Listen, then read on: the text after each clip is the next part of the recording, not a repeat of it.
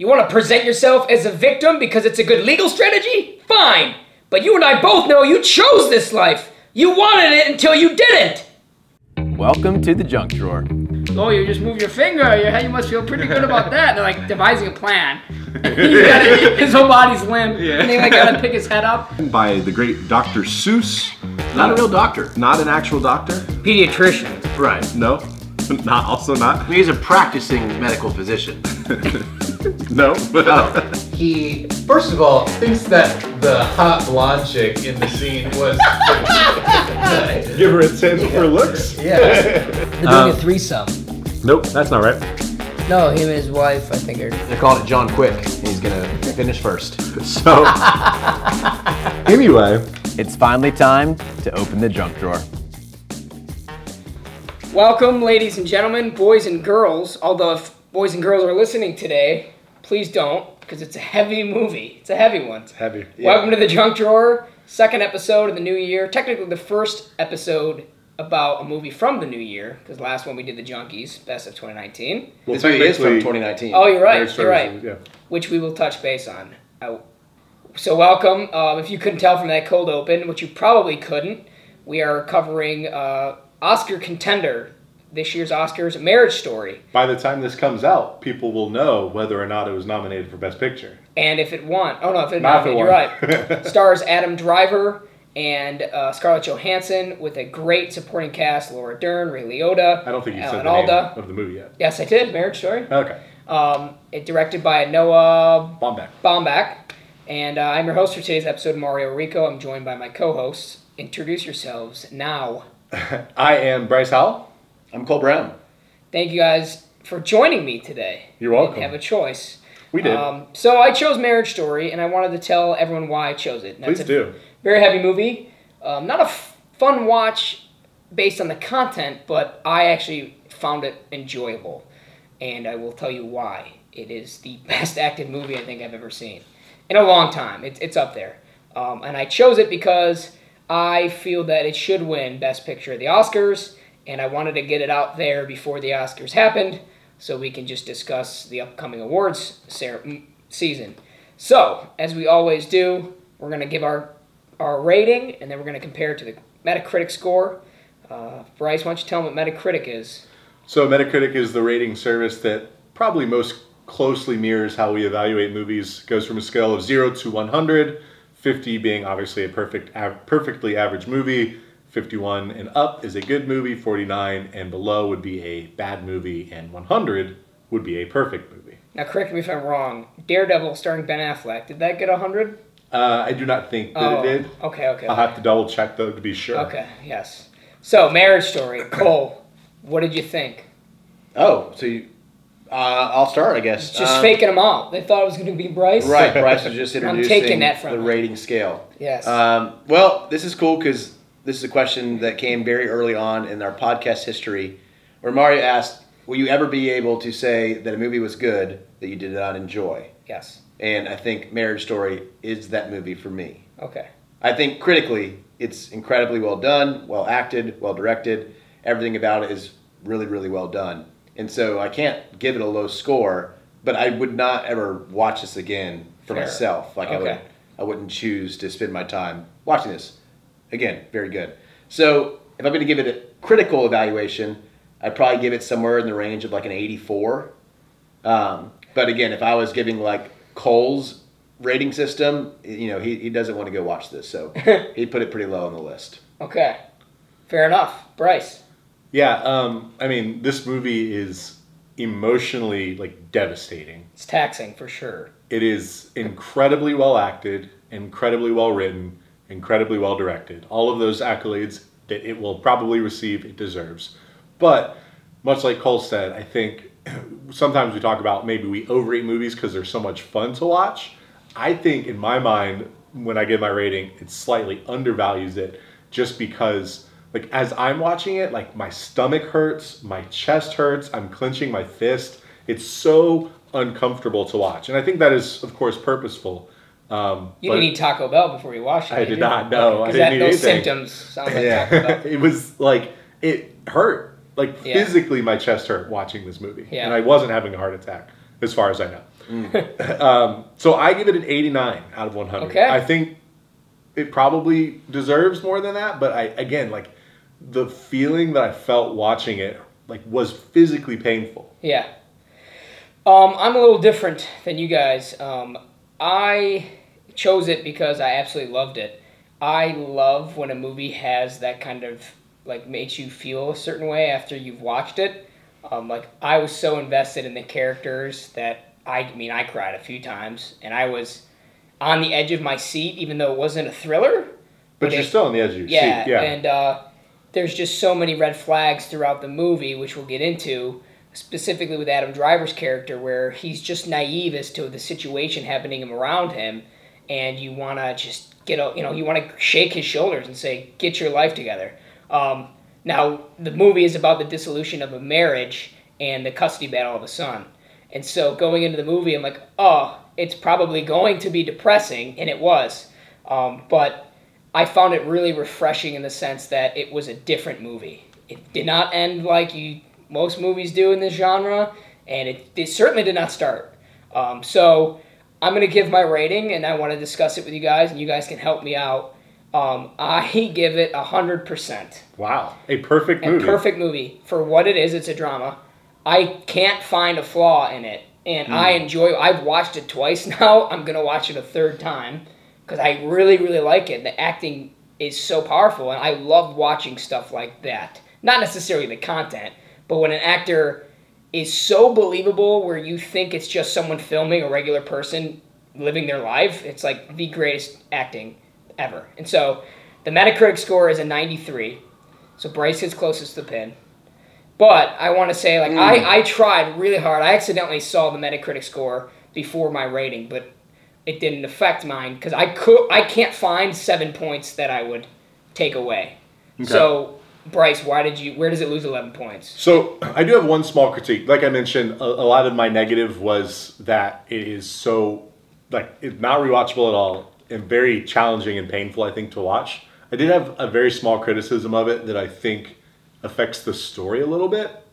And that is that I think Scarlett Johansson's character is portrayed slightly too villainous, if that makes sense. Because if it's about this marriage falling apart, which is what it is, all of Nicole is the character's name, all of Nicole's transgressions occur on camera, whereas all of Adam Driver or Charlie's transgressions occur off camera. And so as you're watching it, it doesn't feel even 50-50. Now, I don't know if the intent is for it to feel even 50-50, but when you're watching it, like you say, Adam Driver or Charlie is blindsided by everything that happens because he assumes they're going to just mediate this divorce. They keep saying they're going to leave the lawyers out of it.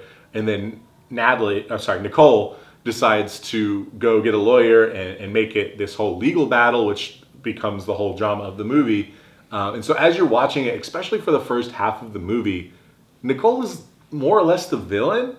And it seems a little bit unfair because we do find out that Charlie has had some infidelity. Now, whether or not that occurred after their marriage started to fall apart is one matter. That's what he says. That's what he says. It's off screen. But it's off screen. And so everything we see from Charlie on screen makes him super likable. And a lot of what we see from Nicole on screen makes her very unlikable. Yeah. And so I think taking a side is not ideal with what the movie is trying to communicate, if that makes sense. No, it does. And I want to touch on that. I've seen it a couple times, and like I said, upon the second viewing, I realized, like you said, the first half of the movie does focus more on Scarlett Johansson, and I think the reason why Adam Driver's getting slightly more praise is because they give him a little more screen time. Definitely. And they want to shift it from his perspective. I will disagree. You said all his transgressions occur off screen. I think they do a pretty good job of showing his transgressions on the screen and how his life essentially starts to unravel. But I will say, yes, they painted her as a villain, and I think that was a strategy that they had to do because it is a legal battle. They, as a viewer, you want to have a protagonist. It's just a natural form of storytelling.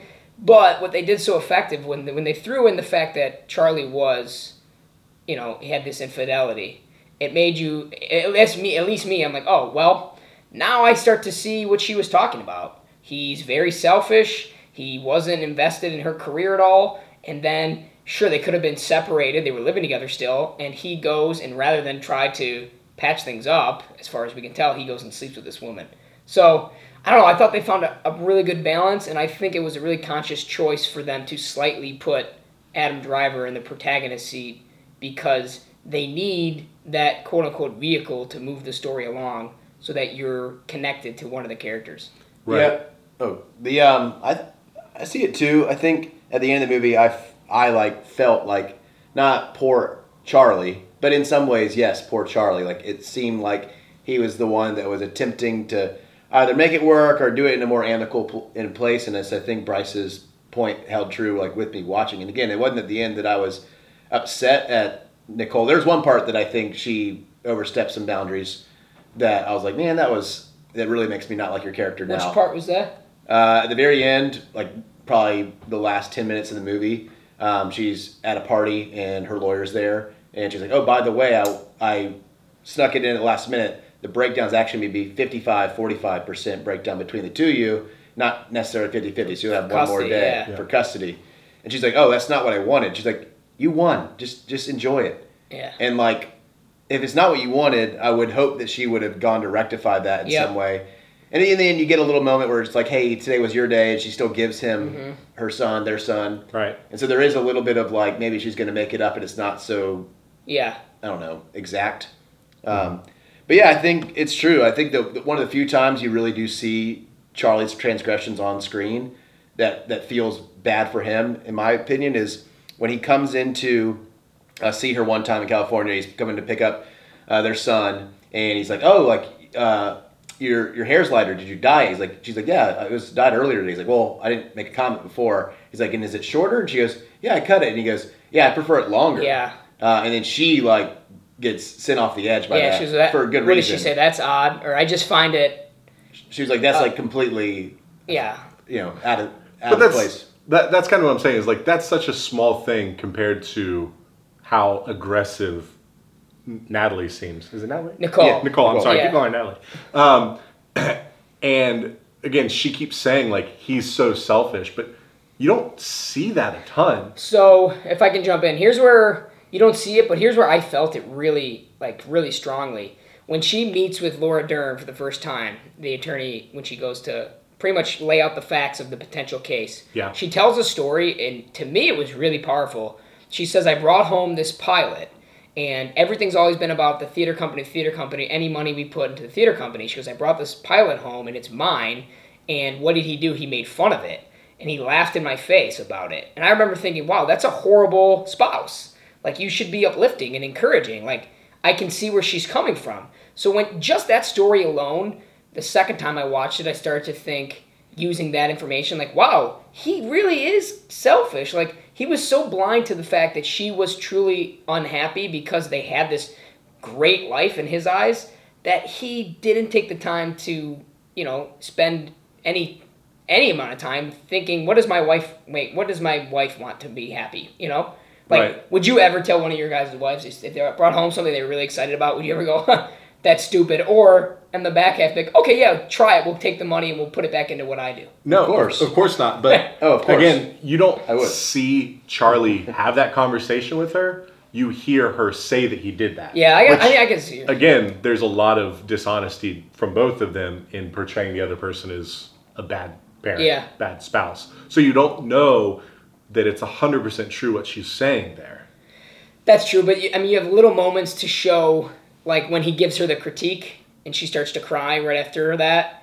I don't know, to me it was like, oh, those little moments are enough to show how much his little comments like that. But he wasn't going to give the critiques. He's like, I'm not going to say them. It doesn't matter. And she's like, no, go ahead. Fair. And I didn't think she was crying because the critiques hurt her feelings. I think she was crying because it was the end of that stage in their life where he gave her very critical reviews. That's fair. My bigger issue, not maybe bigger, but just where I feel like my 16 points comes from, is she is a character, like her motivation is essentially that he's always decided all these things for us, and I've kind of been like along for the ride. He doesn't really take my thoughts into consideration.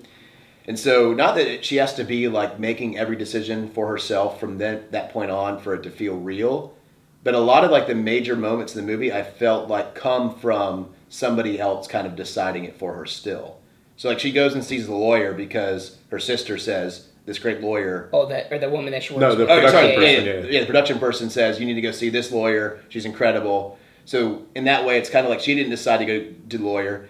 Then the lawyer kind of takes it to here's what we really need to be trying to take from him. Yeah, you're right. And she's like, we were just going to do this with no lawyers. She's like, well, now we are. Yeah. Right.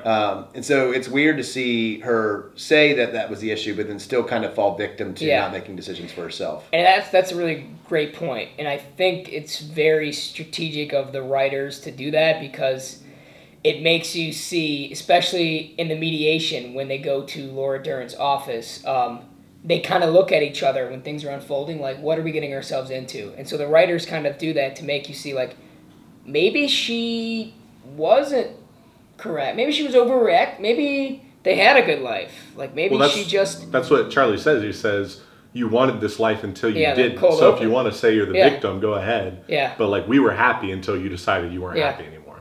And I found it great for the director to give us a character to kind of root for. I think it made it a little easier to watch in this kind of movie. And I start to root for Charlie, cheating aside, that's horrible. But when like he gets all excited for Halloween, brings the costume, and she's like, "No, we're going to hang out with our cousins." We're going She's to really rude to him and about she it. goes, "Maybe the hotel has something," and she slams the door. Yeah. But at the same time, she's trying to say, "Look, you're not being realistic. We're getting a divorce." Yeah. So. All right, so are we sure about our scores? I don't think I'd falter at all. Yeah, I mean, I think for the reasons we just said that I stick to my score. I continue my streak of closest to the pins as well. Okay. How dare you? Cole, you 84, solid on that? Yeah, I mean, I think there's just a few different things that I thought the movie was great. I just would nitpick in some ways, I guess. If you go up 5 points, I'll give it to you, closest to pin. No, thank you. I don't want to win. So this next one is best scene. Which scene would you show? And we don't have to say I don't want to convince anyone to watch this because it's not good. So if you had to convince someone to watch it and they're interested in watching it, which scene are you guys showing that really encapsulates the movie? I think we'll probably all say the same scene, just like the one scene that encapsulates how this movie is a masterclass of acting, writing, directing is the argument, which could be considered the climax, about 75% of the way through the movie in the apartment, just between Scarlett Johansson, Adam Driver. It's incredible. Oh, God, it's so hard to watch. The writing is so good. It's so difficult to watch. Their acting is incredible, especially Adam Driver as he balances his character, who's pretty placid most of the time, but he just becomes emotional in this conversation. And then the direction, something I mentioned that is really cool about this movie is as the movie progresses, scenes where it's just Nicole and Charlie, they're on opposite sides of the shot always, and it's pulled back so the distance between them seems huge. And a lot of times there's a vertical visual line in the movie, whether it's a window or a room break or whatever, to show that division. And it's just, that whole scene, I don't know how long it is, probably 10 minutes long, 15 minutes long, is incredible. And that's when you're like, this is the movie right here. Yeah. Like, this is the best part of the movie. Yeah. It carries all the emotion. The tension build is it's palpable. It's unbelievable. Yeah, and at the end of the scene when Charlie just says, like, I wish you were dead, and then, like, realizes what he said, and just, it's so, like, I got goosebumps. relatable, I guess, when he says that and immediately regrets it and just goes down and, like, doesn't find a seat, just sits on the floor and starts crying. And grabs her. Well, she comes up to him. Right. Yeah. And she goes, are you okay? It's crazy because it's like the strongest form of love that these people are now trying to hate each other. They can't believe that they're at this state in their marriage, but at the same time, they still love each other. Like, it's great. It's a great scene. That's also my scene. Cole, if is that yours as well? That is the best scene. Yeah. I agree, for all the same reasons. Yeah, it's just, it's funny because I mean, there are other great scenes. But yeah, upon the first watch, I honestly thought it was going to go in a direction because she goes in, it's positive, and they're like, oh my God, it got out of hand. They had just come from court. Charlie has gotten a new lawyer who's also like an alpha. He said he needed to get his own asshole, who's played by Ray Liotta. Phenomenal. Yeah. And essentially, these lawyers dig up these personal dirt on each other. Just like, oh, she's an alcoholic. She did a movie where she showed her breasts. Right. He slept with another woman. She hacked his emails. He doesn't care about the, it's horrible. So they come over to like kind of be like, oh my God, like that got out of hand. And it's sad because Cole, you mentioned she is someone like, it seems like everything had to be done for her. She starts to use the rhetoric that her attorney has given her about him. Yeah. And so he starts to do the same thing.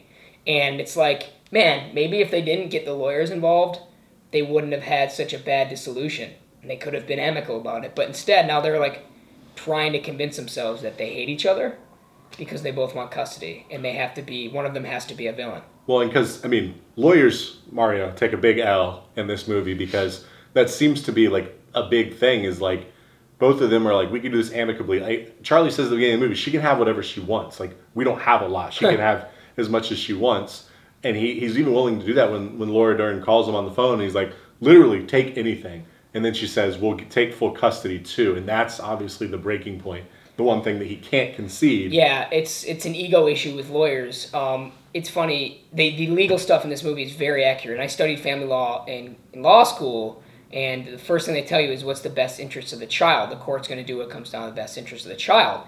And the one thing we learned is that it's impossible to move a child. You have to get both parents on board. But if they're set in a school and their home's there, that's going to be their home. So when they moved Henry as the son, who also a great actor from this For a kid, Yeah. When they moved him to California, and this is because I have a little bit of the knowledge, I'm like, oh my God, this is bad. Like there's going to be a huge custody battle because he thinks they're a New York family. And that hearing that they go to before the judge is essentially a jurisdictional hearing. They're trying to convince the courts in California to move the case to New York because then Charlie can get it the way he wants. So that's all that was. So yeah, it's horrible. That first meeting he has with Ray Liotta where he's like, you need to take your son, get back to New York, we'll file in New York, otherwise you may never see him again. Yep. So, yeah, I think we're all in agreement. I figured. Yeah, this is not like this is just, it'll exist in this category because it doesn't exist anywhere else. I think the movie does a really good job of, like you said at the beginning, Mario, feeling believable. And I see that especially showing up in like with him hiring that lawyer, the initial... Alan Alda, the old guy? No. Well, even before that, when he first meets with Ray Liotta, and Ray Liotta explains all of the costs of retainer and... Crazy numbers, right? And for me, like, you really feel even just the weight of them paying to go through trial. Mm-hmm. Yeah. And you see him cutting a check later in the movie. And, And they mentioned her mom has to, like, mortgage the house to be able to pay for her lawyers. I knew when he wrote that $25,000 check, he was hiring Ray Liotta. Yeah. Because that was his retainer. Yeah, it was... I think the name on the check was for the other guy. No. Am I wrong? Because I think he was closing out the services. Because he had a bill breakdown from the hourly billing that the guy did. And most of them it might have been that one. I think like he literally writes a new check for the new amount, and then the next scene you get introduced to Ray Liotta at the the court. down payment. I took that scene just to mean that if I'm paying this much money, I took him paying Alan Alda as well. But he's thinking like, if I'm paying this much money, I might as well have the best guy. Yeah. Because it's like he gets a little bit of a discount on Alan Alda, but not enough to be. I mean, he's gonna get destroyed if that's his only attorney. And I think it's done really well, like on an artistic level. The only time I feel like it steps out of the point of feeling real is when Adam Driver sings at the end. Ooh. I like him singing there, right? Just before that, Scarlett Johansson and her sister and her mom, they all sing together, and it's at like a party, and it feels like it's like this performance. But he like steps into his with nothing but the piano playing in the background. Yeah. And it's very theater, like it's very musical, very high acting, we're going to call it. But you're right. In terms of like believability for what was happening right then, he just was kind of sharing all the woes of the divorce. And then he jumps into song. Yeah, well, that's a movie scene. Yeah. Right? It's like I mentioned earlier, it seems like almost like these people are living their lives. Someone was just watching from a distance, catching real people. That scene I wrote down as well, but I was going to try to only say one. It's funny because her singing is so positive and she's like this fun mom. And then it comes to his life and God, he can act. Like that scene, that song, I looked it up. I can't remember what it's from. It's a play. It's from a play called Company. Yes, and it's about a guy who wants to find a wife. Right. And now they change it from a guy who's losing a wife, but the lyrics are really the same. And at the very end of the singing, and I know it's the second time, he can't believe what is like just happened because he's like, oh my God, this is me. And he takes this deep breath into the microphone like it's over. And then it cuts, the scene ends. And I think, yes, it seems a little bit unreal, but also you have to remember that like the setting is Adam Driver, Charlie, is a musical theater person. Yeah. He's hanging out with his musical theater friends, and a musical theater song comes on the piano. Yeah. Yeah. And it's just like a very like But happening theater person thing to do to get up and start singing. Which I think it makes it more believable with the fact that it was that song. Right. Obviously. Yeah, of course. I mean, Yeah. it is still a movie, obviously. Yeah. Like, I had to look up afterwards what it was from. Like, I heard the lyrics. I was like, oh, this is him referencing Company. Well, we're not as much musical theater nerds as these Speak characters. for yourself. Speak for yourself. That's pretty good. Thank you. But yeah, that was good scene. Powerful scene. I'm going to watch this with my mom next week. She's gonna Gosh. ball her eyes Okay, out. so I do have to say this. I watched this with my wife. She cried a lot.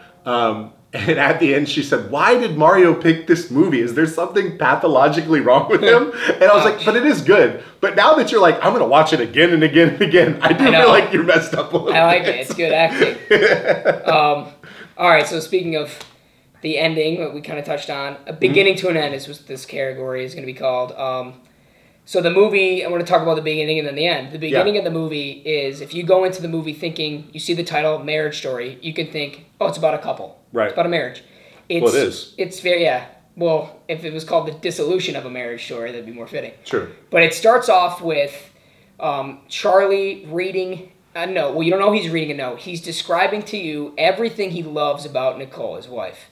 And it's really intricate details, and you're like, man, this is a real marriage. These people know all minute things about each other, the little idiosyncrasies, as Robin Williams would say. Yeah. Shouts to Good Will Hunting. And it's a montage of everything good about her. Then she does the same thing, everything good about him. And it's 7.5 minutes long. So that's the beginning of the movie. And then it starts, they're in a mediation, and the point is to try to read these letters. I think they're just in counseling. They're not in mediation. At that Well, point. he's a mediator, is what he says. Oh, okay. I'm Yeah. sorry. I thought he was a counselor. Which he might have been a counselor, but they're trying to mediate an amicable divorce because they didn't want to use lawyers. So you get a mediator involved. And that's what the Wedding Crashers was. Yeah, no, I assume they were still in couples counseling at that point. But that makes more sense. Yeah, and it goes to the scene where she doesn't want to read hers. He comes back, goes, she always says I was a shitty writer, but I think mine's pretty good. And then she goes, well, I'm going to leave if you two are just going to suck each other's dicks. Yeah. And then she leaves, and you're like, what is happening? Right. So that's the beginning. It takes you on this, it's a turn of events like that. Do you guys like how it started? I do like how it starts, and we're also going to talk about how it ends. I like both the beginning and the ending of the movie, just because it does kind of tie into the theme of the movie. But especially the beginning, like, you hear them describing each other. It's very sweet. What they have to say about each other is very nice. But then as soon as you see it written, I realized what was going on. I was like, when you have those things written down, that's like a couple. That's why I thought it was couples counseling. That's like a couples counseling technique. And then like you obviously feel a lot of awkwardness and tension of them in the mediation. So I do think it's a very good start to the movie. It's different for that kind of movie. Yeah. So to me, it's not so different because it feels very much like 500 Days of Summer, but you don't get the later portion where Joseph Gordon-Levitt like finds all those things he said about Summer that he really liked and he actually hates. Oh, true. So at the beginning, he's like, I love her knees and the way her lip crinkles before she smiles. And then later he says he hates those things. Yeah. So like I almost expected that to happen in some way. Like at the end, like you have him replay through the letter. I thought oh man, that was the closest I came to crying. When he finds the letter at the end. Oh my god, dude, I cried like a baby. When his son is now reading that story arc and just his son getting good enough to read to then read that letter is, well, hats off to you, director. Oh my god, yeah. For giving me that to me. It is what it makes it a little bit. Thank you, Noah. I like that it does that at the end where he finds the letter and you've seen them go through all this stuff, and then the end of her letter is her saying like, I know it sounds crazy, but I will always love him. And that's when like Adam Driver, Charlie, starts to cry, and she's listening in the background, and she starts to cry. Well, it's brilliant because tough. The first time he starts to like get the lip quiver is he goes, I knew right when I saw him that I would love him forever. Yeah, 2 seconds. Oh 2 seconds. And he's like... Can't even finish it. And I thought it ended perfectly because I'm like, if he turns around and notices that she's there, it's going to be a little campy. Yeah, no, he didn't. He And didn't see her. and she gives him that privacy. So I did like the start. I thought the only moment that not like it felt insincere, but when when Charlie is talking about that she doesn't close the cabinets and like doesn't pick up after herself, that feels a little bit like he's saying that to, not sarcastically, because like in the scene you see him like bump his head on a cabinet. It's like you can't like that, but yeah. That, I mean, other than that, I loved how Those it started. little idiosyncrasies. And I thought it was. She fought in his sleep. I thought it was also really good that they did not spend time with their marriage looking great. Like in the terms of the arc of the movie, yeah. You just basically start with it in the divorce hearings and everything after that and all of that. Like they don't. It sounds weird to say this. They don't waste time with seeing happy moments together. Yeah, you're right. Well, the movie's already pretty long anyway, and so they give you the 7.5 minutes. 2 hours, 12 minutes. When the marriage was good, this is what it's like, but it's not like that anymore. And they do that. So the beginning does that when the marriage is good, and then the only other time you get it is when Adam Driver looks at photos in the mother-in-law's house of all their happy times and the like successful acting careers they've had, or theater careers. So yeah, I think the beginning was a strong choice. I'm excited to hear or see other people watch it and they think it's going to be a happy movie, only to get the opposite effect. Man, so what a roller coaster that would be. It ends, like we said, with Charlie's their son Henry getting the letter, reading her letter finally, and Adam Driver gets emotional.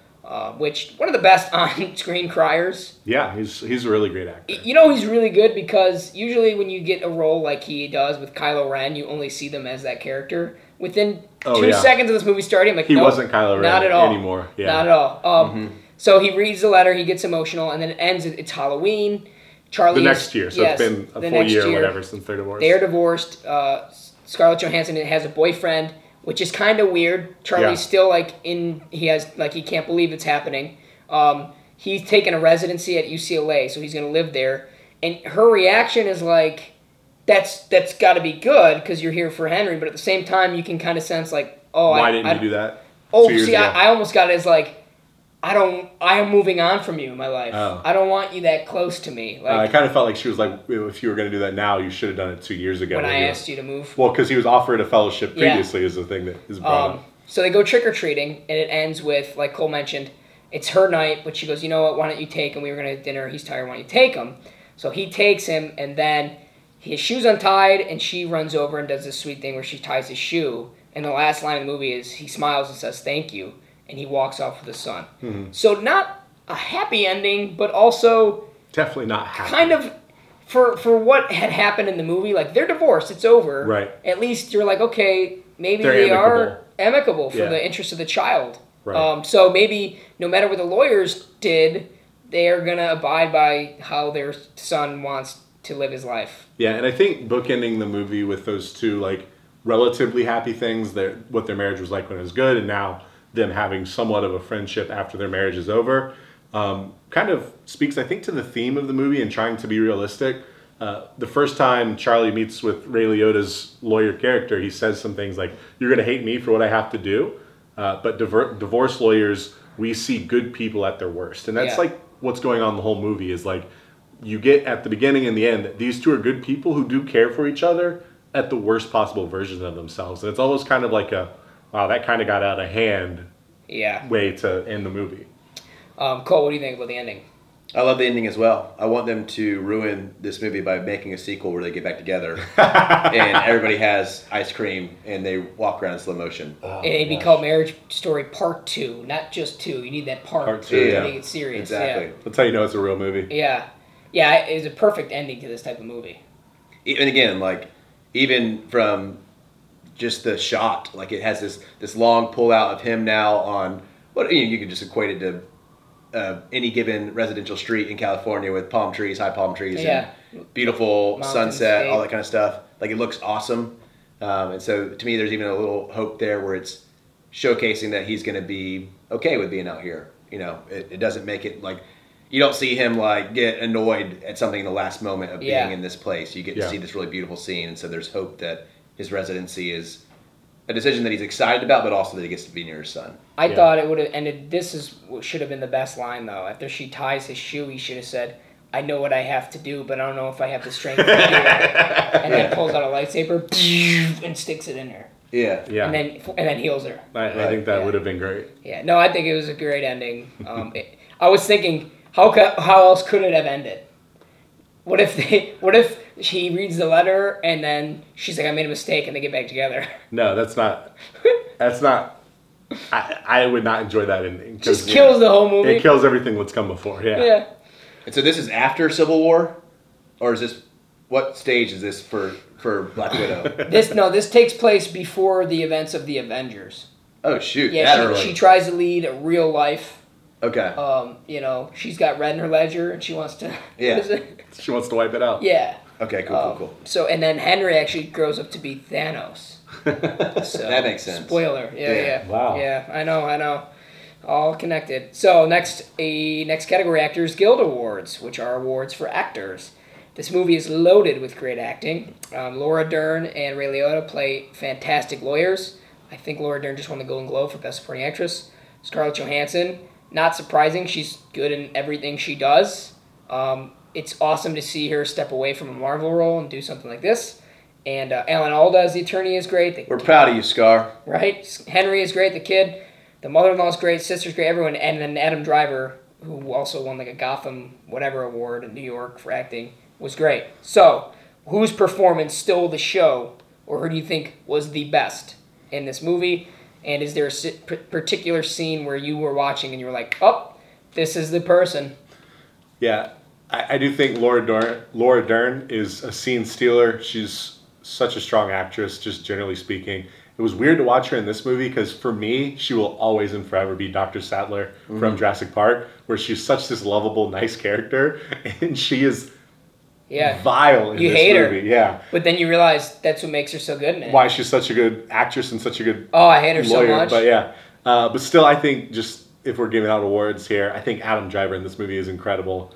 I think like he does all kinds of weird movies, but then also, of course, he's got the Star Wars thing going on, but he does smaller films like this. So I just love his range, his ability to do seemingly everything, and he's so talented. And like you said, like you don't ever feel like he's acting. Like you feel like he's just a person. Yeah. And like you said, like when it's someone that's been in this big movie like he's been in Star Wars, you expect to always think, oh, that's Kylo Ren. Yeah. But you forget he's Kylo Ren 5 minutes into the movie because he's Charlie now. He's incredible. He's so good. So I think he's the best acting performance of a lot of great acting performances in this movie. I will say, this may be an unpopular opinion.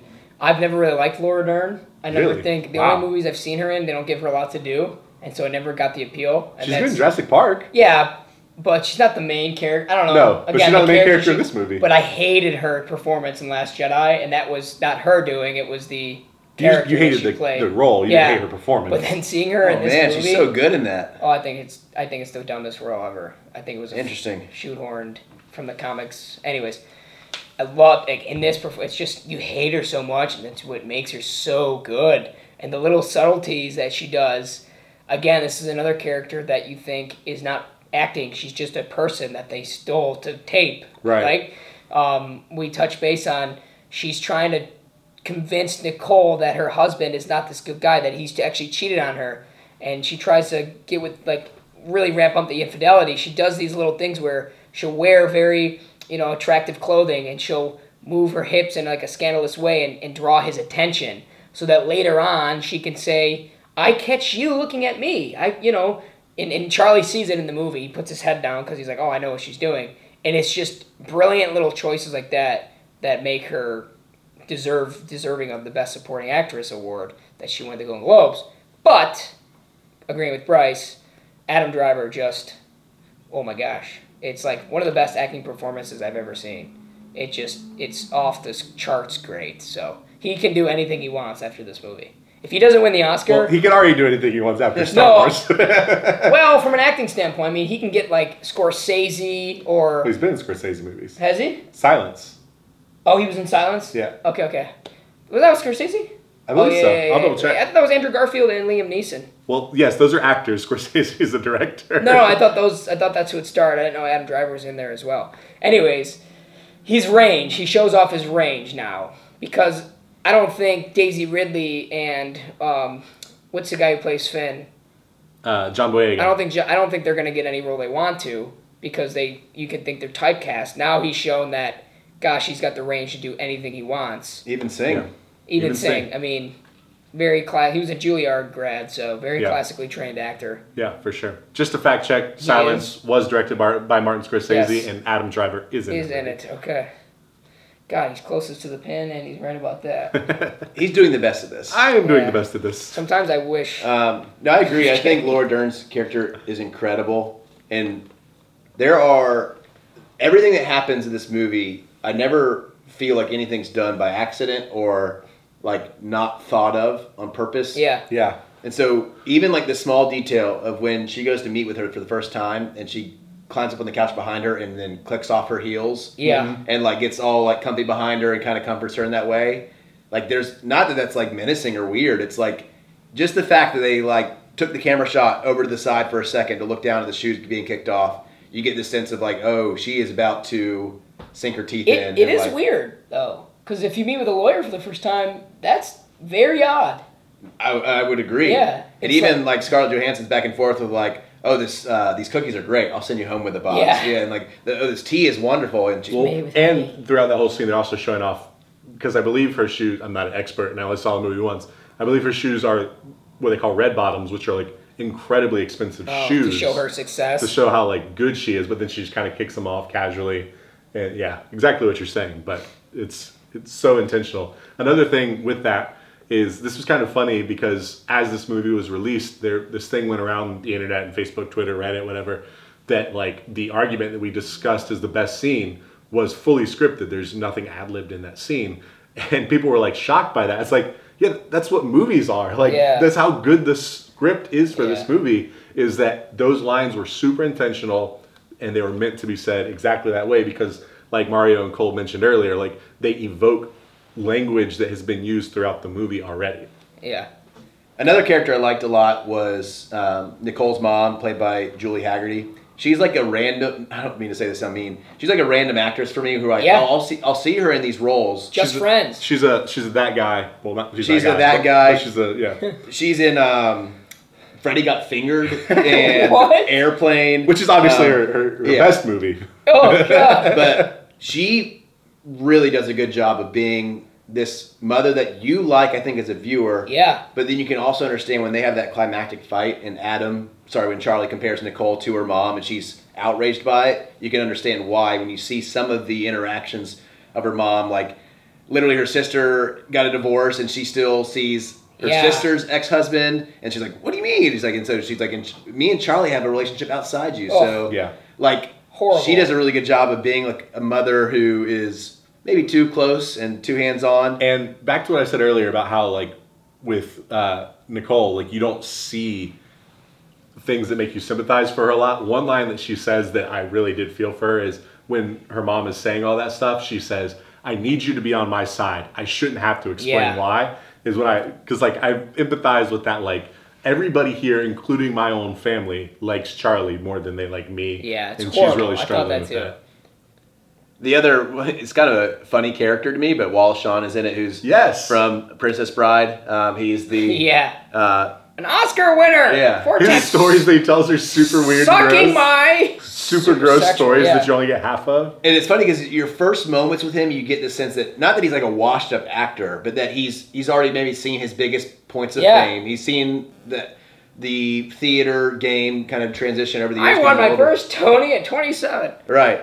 And so at first you're like, oh, it's kind of like this sweet old man. He's like, almost kind of the pater familia to this crew. Yeah. But then you get to see him say the most weird and sometimes heinous things. Yes. He says to Charlie, you should go and just do everyone. Guys, girls, you should have a lot of sex. Yeah. And Charlie's like, ah. But Charlie kind of internalizes that later on. I was in my 20s. I was so successful. I could have had sex. Yeah. Yeah. Yeah. I mean, that's during the great argument scene. Yeah. That's so good. So who do you give it to? Who do you give the cake to, though? I mean, it's hard for me to not give it to Adam Driver, and it's probably his for a reason in my mind, just because I have only seen him as Kylo Ren before this. Like I haven't seen anything else he's been in.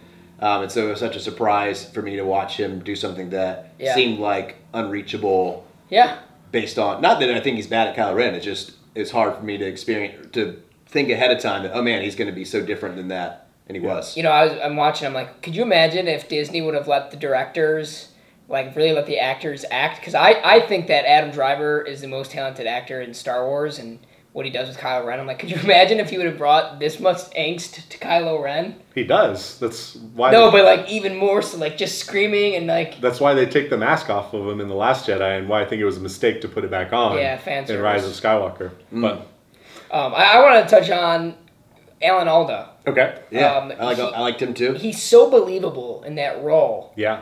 He's like this goody boy attorney. And you see why Charlie likes him instantly, Yeah. because he's the only person who's acting reasonable. And as a viewer, I like that too. But then as a lawyer, I start to think, this guy is not good. And I was talking with my friend a few days ago, and I said, it's got to be infuriating to clients. And I experience this too, that they can understand it's just work, it's just business. You can be at each other's throats in 1 second, and then the next second the lawyers are like, hey, you should come to my charity event. Like when they order lunch. Yeah. Which is when they order Yeah. lunch, and it's I so love great because Manny's. Adam Driver is like so taken Yeah. off guard. He's like, what is happening They're right now? perplexed, and I'm sure that they get very upset with that. But it goes to a new level when they're in the boardroom, the sidebar room, speaking privately, and Alan Alda makes a comment, and I didn't catch it as much the first time. He goes, if I was representing you, I would do anything. He goes, "You are representing me." He's like, oh yeah, and then he goes on that tangent with the joke, Yeah. Yeah. and it's like, okay, And then he says, am I paying for this joke? yeah, it's like you got to get someone good. Well, So- because Ray Liotta's character says this the first time they meet. He goes, if we go for reasonable and they go for crazy, then we compromise at half crazy, which is still crazy.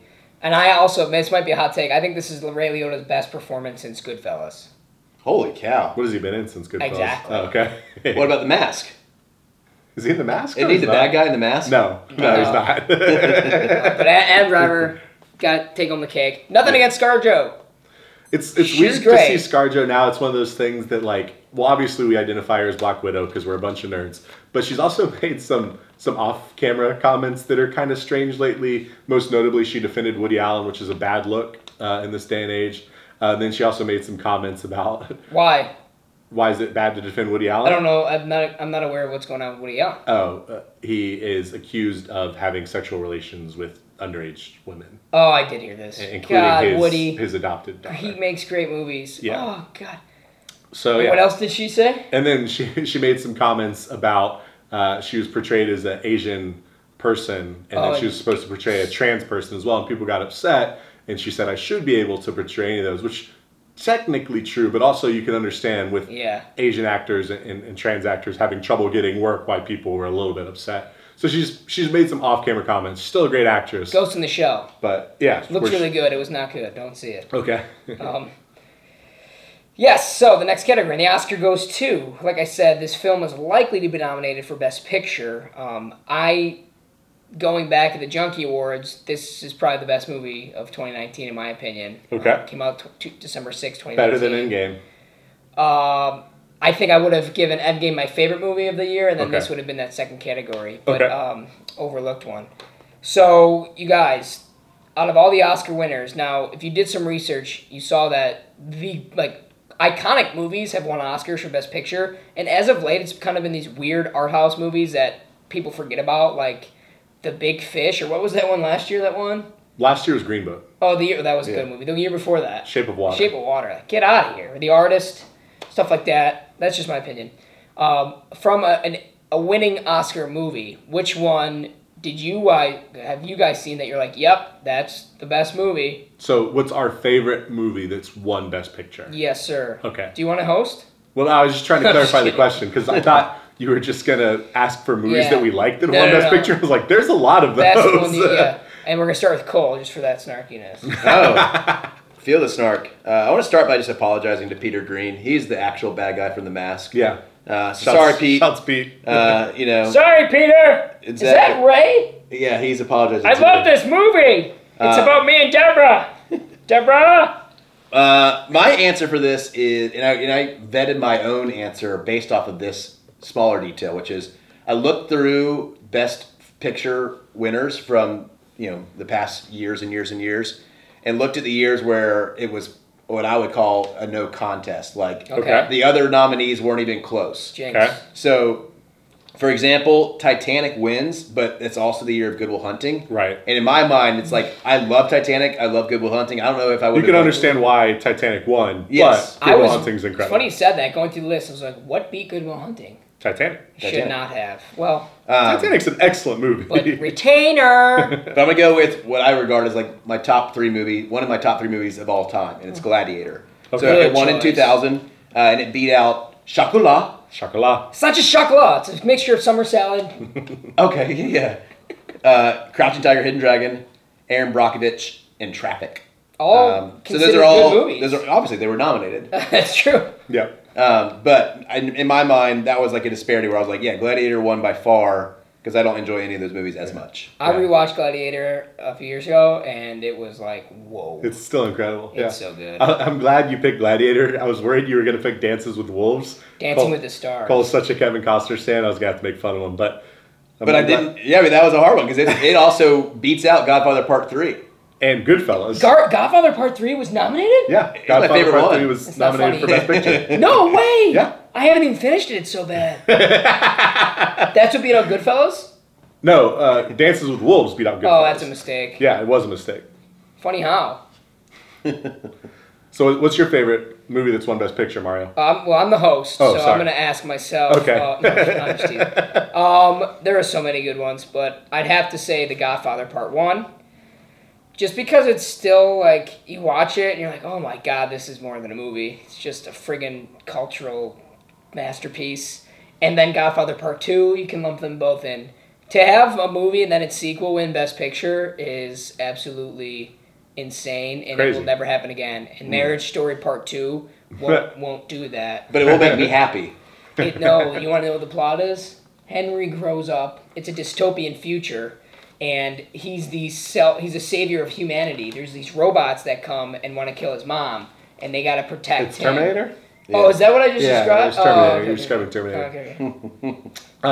So this was hard for me because I thought, again, that you wanted us to list all of the movies that have won Best Picture that we liked. So I have quite a long list, but I'll just pick one. I think my favorite movie that's won Best Picture, and it is hard, there's a bunch of movies I love that have won Best Picture, but Lord of the Rings, Return of the King, I think is my favorite. Okay. So, I almost had picked that as well, but I The always- Godfather was there. I always love to give that as an example for what I don't particularly like about the modern trend Yeah. of movies is that we discredit popular movies as being not as good. But Return of the King was able to be both popular and very good and won Best Picture. What Yeah. year was that? And deservedly so. I believe it was 2003. It was 2003. It won over Lost in Translation, another Scarlett Ooh, Johansson. great movie. Master and Commander, Far Side of the World, I like that movie. Mystic River, and Seabiscuit. But I it should have won. Return of the King's clearly the It's- best of those yeah. options. And that was a 5-year year. And I love Return of the King. Five That was movie before year. they went to a lot more. I do ride for Two Towers more than Return of the King, but I like them both I think Two I agree. Towers was nominated as well, which It's my favorite is movie. remarkable. of their series. All three of them were nominated for Best Picture. All three of the Lord of the Rings movies. Can't beat Helm's Deep. It's a great scene.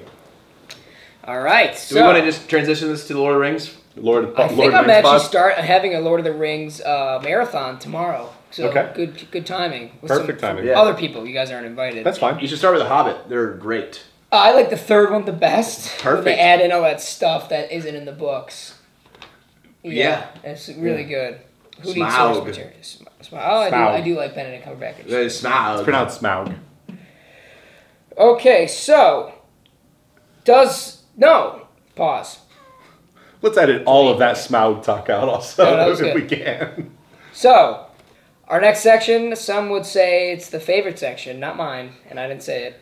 Tiddly Bits, presented by the law offices of cutthroat lawyers. They will get the job done and make your opponent feel like shit. Yeah. So this is our section for fun internet research. Hire us. We're assholes. That's Yes, what they say. that's what they say.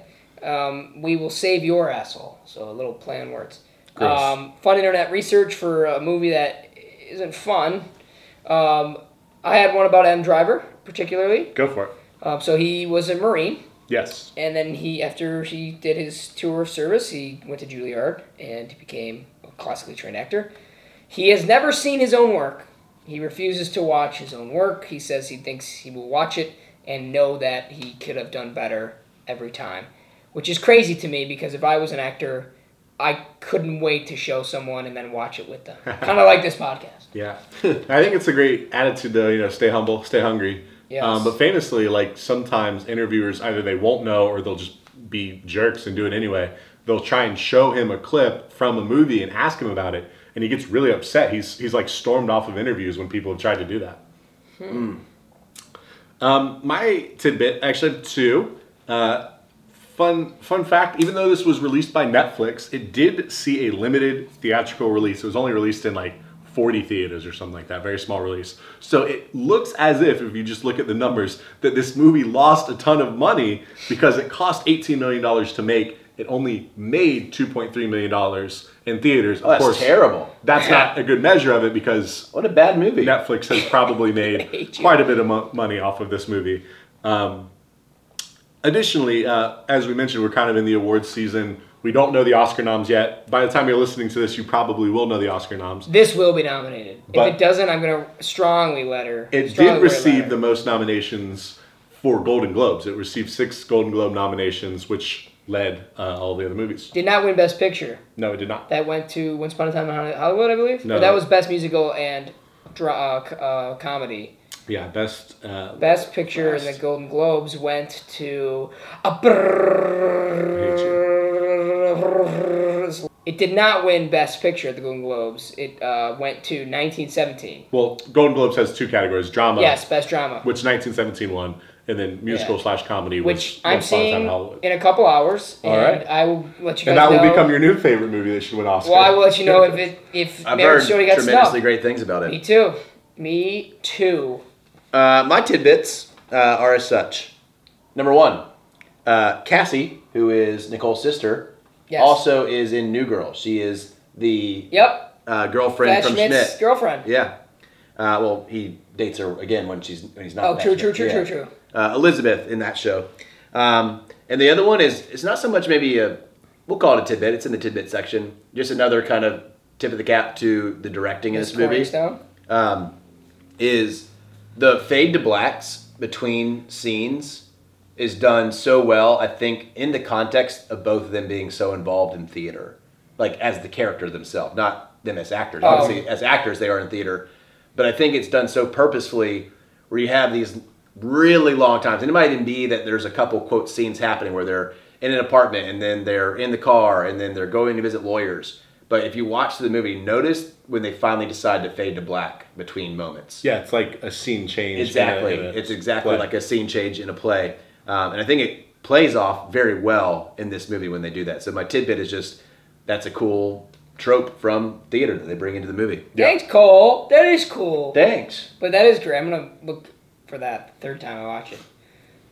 I found it was the moments in the movie where I was able to finally kind of exhale if I Yeah. was like really tensed up or Maybe really. they do that on purpose. It is on purpose. They want you to let that scene end and then here's this next scene. Yeah.